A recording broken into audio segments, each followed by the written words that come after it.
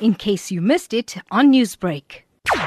This morning, just after 7, the members from Galvindale Police Station received a complaint to go and attend to a complaint in Malabar, where the people in the community found the body of a man that was lying in the park in the area. And then when they arrived there, they noticed that suspected it was bitten by his alleged dog. But at that stage, it was unclear what happened because there was no witnesses that could give us some more information. And then while we were on the scene, we actually got information from the community that there is a woman in the area that is busy washing the dogs that had suspected bloodstains on them. So we actually followed up on the information and we called in the animal cruelty people, and they actually assisted us and they removed 4 dogs from the premises. And now this will all form part of our investigation. So the investigation is still ongoing. Captain, has the victim been identified? Yes, he has been identified as Melvin Stuurman. He's 48 years old. A post-mortem needs to be done. That will give a full description of the injury.